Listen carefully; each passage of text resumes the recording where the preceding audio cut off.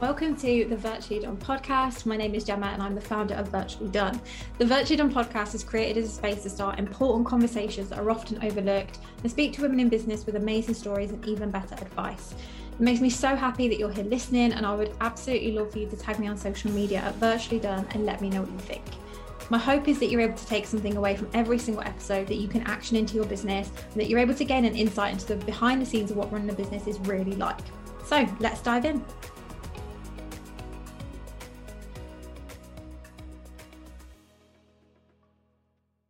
I don't know about you guys, but I really love when people are honest about things that they do wrong, mistakes that they've made.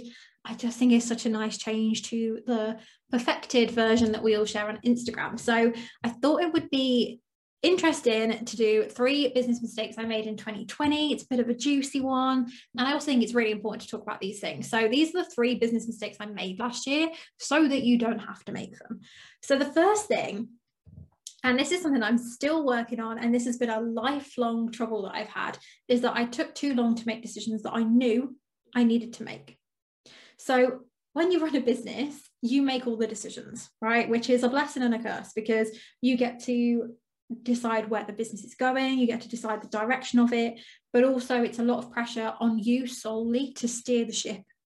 And sometimes we have to make decisions, and it's really, really difficult to make those decisions by ourselves. And now what I tend to do, and this is what I've always been like, is I just stop. I hate having to make decisions, especially when I feel like there isn't a clear answer. And I tend to just sit and stress about the thing and end up feeling stressed for 6 months when I could have just made a decision on the spot and then dealt with it. Because typically, whatever decision you make, you'll be fine. And that's better than just sitting in this anxiety bubble for 6 months trying to make a decision but not getting anywhere. And a lot of the decisions that we have to make as business owners, we usually know in our gut or in our heart or whatever you want to call it, that what we want to do, but we question ourselves. It's like we don't trust ourselves fully, and then that gets in the way. And I also think that when you run a business, there's this kind of conflict between head and heart. So you might know that, you know, this specific decision over here is a strategic business decision that makes sense from a solely business point of view, but then you have this other potential decision where it's a bit more heart-led, it feels emotionally right, but it perhaps doesn't make sense logically. And it's quite difficult to know which way to go. And I also think it depends on what type of business you run. If you're running a big sort of, 8-figure business with hundreds of staff, you might be more inclined to go down the route of the business decision. Whereas if you're running a really kind of small heart-led business, you might feel more inclined to follow your gut. And there is no right or wrong. But what I did in 2020 was I just sat with these decisions and didn't make them, even when I felt really confident I knew what I wanted to do. So there would be a situation and I would think, right, I need to make a decision to either go left or right here. And rather than do either, I sat there. Now, not making a decision is a decision in itself. So you might say, oh, I don't know what decision to make. But if you're not making one, that in itself is a decision to stay where you are. And so I ended up staying where I was, despite the fact I knew I needed to move one way or another. And ultimately, I just put it off for a really long time, which didn't do anything other than make me more stressed. And then when I did go on to make the decision, I was like, why didn't I do this sooner? Because I would be 6 months ahead of where I am now. So if you're making decisions, if you're sat there right now thinking, this is me, I need to make this decision, go and make it. And trust yourself that you will pick the right thing. And even if you don't, trust yourself that you will be fine anyway. The second mistake that I feel like I made, and also I feel like I should add, although I'm calling these mistakes, I really don't like the word mistakes. I much prefer to look at them as lessons, and I really do. And I don't ever hate on myself for any of the things that I do, wrong, if you like, because I do think that we all have to make our own mistakes and learn from them. And that's what makes us, and that's what makes our business what it is. So I'm calling these mistakes, but I really don't see them as negatives. But anyway, my second one was that there were times where I was unclear on the long-term vision. And a lot of this was to do with Instagram. So when you follow people on Instagram, it's an amazing thing that you can connect with all these people that you wouldn't necessarily meet otherwise, or be able to, or even find out exist, right? Like if it wasn't for Instagram, I wouldn't even know that it was possible to earn 6, 7, 8 figures, because nobody in my sort of day-to-day life looks like that. So being able to connect with people who do look like that shows me what's possible. So Instagram is amazing. But if you're constantly looking at what everybody else is doing, it's very easy to get lost on what you're doing. So if you go on Instagram and everybody is launching a course, for example, and everybody's having these really big launches, celebrating with their champagne and their holidays, it's very easy for you consciously or subconsciously to go down that same route and start mapping out a course that you want to launch. And then it might be months down the line, you might even launch that course and then start delivering it, and then suddenly realize, like, why am I doing this? Did I even want to do this? Was this even my goal, or was it somebody else's? And when you're constantly consuming information, which is what we do on social media, through books, through podcasts, all those things, like I say, are great. You also need to be able to have days where you completely shut those things out. So for me, once a week on a Friday, I tend to sit in my office with my whiteboard and I just sit with my own thoughts. Because it's important that sometimes I shut out all of the noise and I really listen to what I want. And if you just spend every day on Instagram scrolling and scrolling, you will end up just taking on and consuming and kind of being a sponge and soaking up everybody else's goals. And you will end up working towards those successes. And then when you get there, you'll suddenly realize this doesn't feel good for me because it's not what I actually wanted.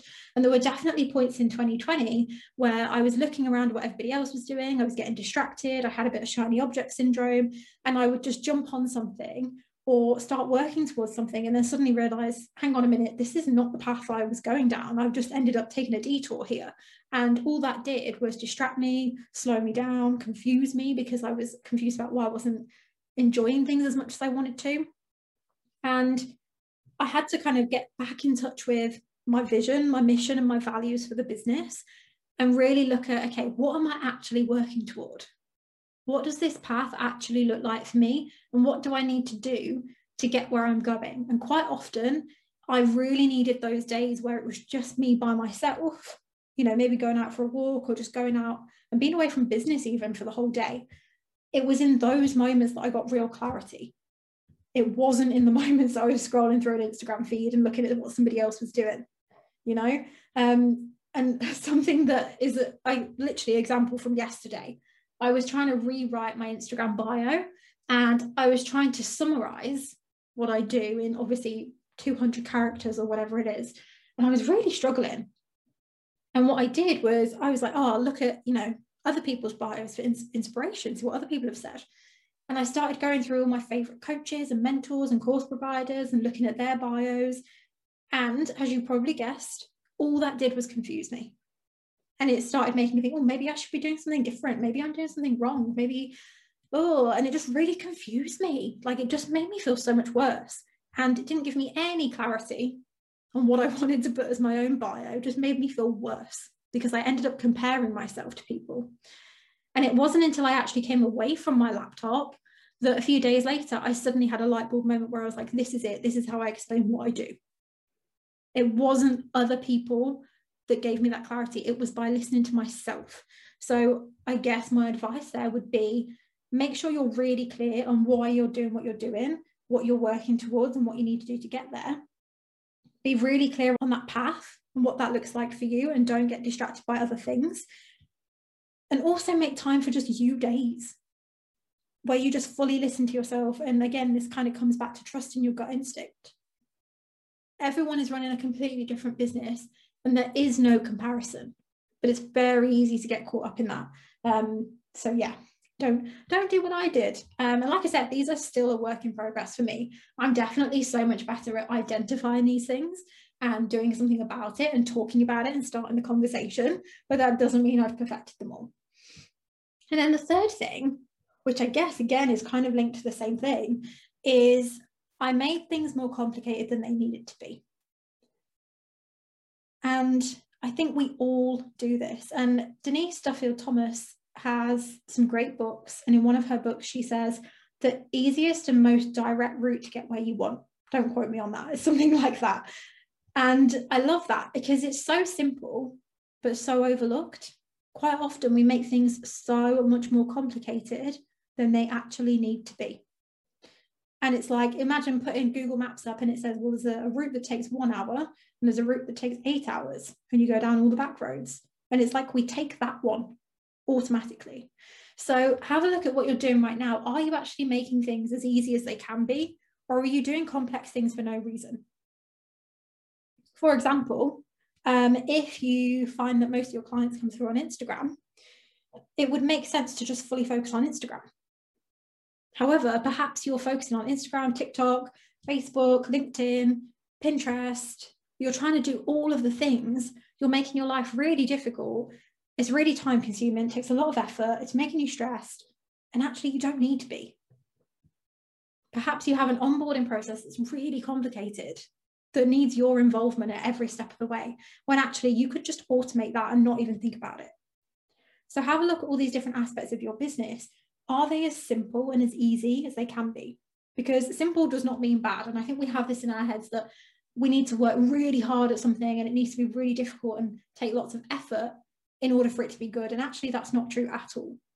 Some of the best things I've ever done have been where I've literally gone on stories and said, hey, I'm going to do this masterclass. Like, it's not planned. I don't have a sales page, but like, here it is. And it's just sold out. Because sometimes it can be that simple. It doesn't need to be that you go and hire somebody to set up a Kartra page and you spend 10 hours putting a sales page together and writing copy and doing Facebook ads. And I'm not saying you shouldn't do those things, because there is definitely a place for them, but does it need to be done? Or actually, could it just be a case of reaching out to a couple of people and saying, hey, here's the link if you want to pay via PayPal? You could make the exact same amount of money with like 10% of the effort. So just think about, like, are you making things as easy as they can be? Or are you doing what I did and overcomplicating when you don't need to? So those are my 3 business mistakes. And I could list more. I could go on. Business is just one of the most amazing things, but it is full of lessons. Every single day, I probably do something where I think, wow, I learned something today. And I think that's the beauty of it. And I think it's really important to take the time to stop and reflect. Because if you don't take the time to really look into the decisions you're making, the impact of those, and you just are constantly running from one thing to another and getting up and ticking through to-do list and going to bed and doing that on repeat, you don't actually give yourself the time and the space to improve the things that you're already doing. So learn from my mistakes, but also like make your own, and don't be mad at yourself when you do make mistakes, because it's all just part of the process.